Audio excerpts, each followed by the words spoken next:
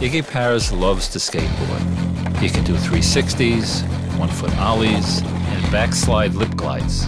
But something strange started to happen when he fell. He got lots of black and blue marks that did not go away. He showed them to his mom, who got concerned and took him to a doctor. They told him that he had something called leukemia. Iggy had treatment for 3 months. At first he just felt weak and nauseous, and then all his hair fell out. But slowly Iggy got better and his strength returned. He was nervous about going back to school without hair. He thought the kids would laugh at him. So his mom got him a wool cap that Iggy would pull down over his ears. On his first day back at school, the principal walked him back to his class. Iggy took one last big breath before pushing the classroom door open. He could hardly believe what he saw. Every boy in the class and 2 of the girls had shaved off all their hair, even Mr. Peterson. Iggy smiled the biggest smile of his life, and then with a big bow and a sweep of his arm, he took off his cap.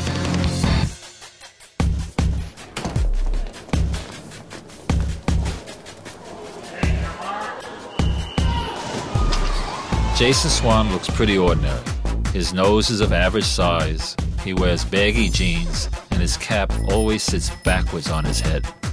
His family just moved from California and rented the big Noonan house up on the hill. His father enrolled him in the Carver Middle School, and at the end of his second day, Jason headed for the pool. He asked the coach if he could try out. The team captain showed him where to change.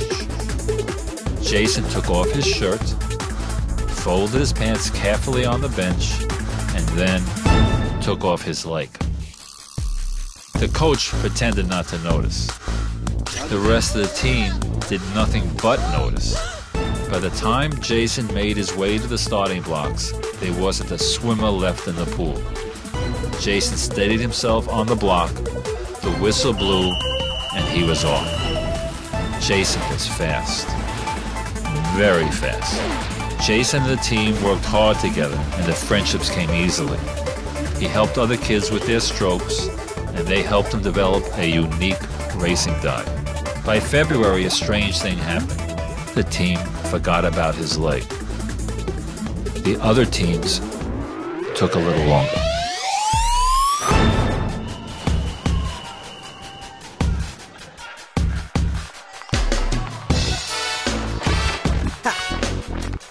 Cece Bimbolini is fat and ugly, and she's my best friend. She knows the best games, the scariest stories. She knows how to whistle, how to keep secrets, how to do real magic, and how to give a hug. I love Cece Bimbolini.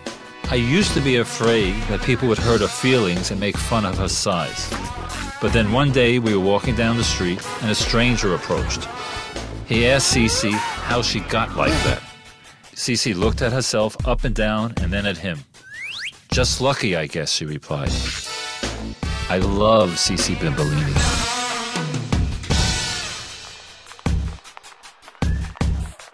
Melvin Moop, please report to the student counselor's office. Melvin Moop knows he's doing something wrong, but he doesn't know what it is. Kids keep bumping into him in the halls and knocking his books to the ground.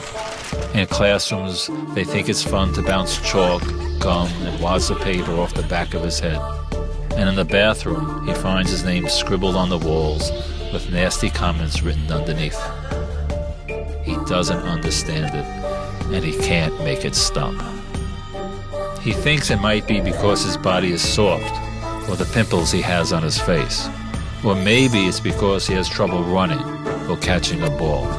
But whatever it is, Melvin can't seem to make a friend. They won't sit next to him. They won't talk to him. There seems to be a language of friendship he doesn't speak, rules he doesn't understand. His parents have tried to help him. They signed him up for a karate class to toughen him up. But after the 3rd lesson, they let him quit after they found him crying in the locker room. So for the 1000th time, Melvin walks home alone. Maybe tomorrow will be different and he'll make a friend. Or maybe tomorrow he'll start to think about how to get even.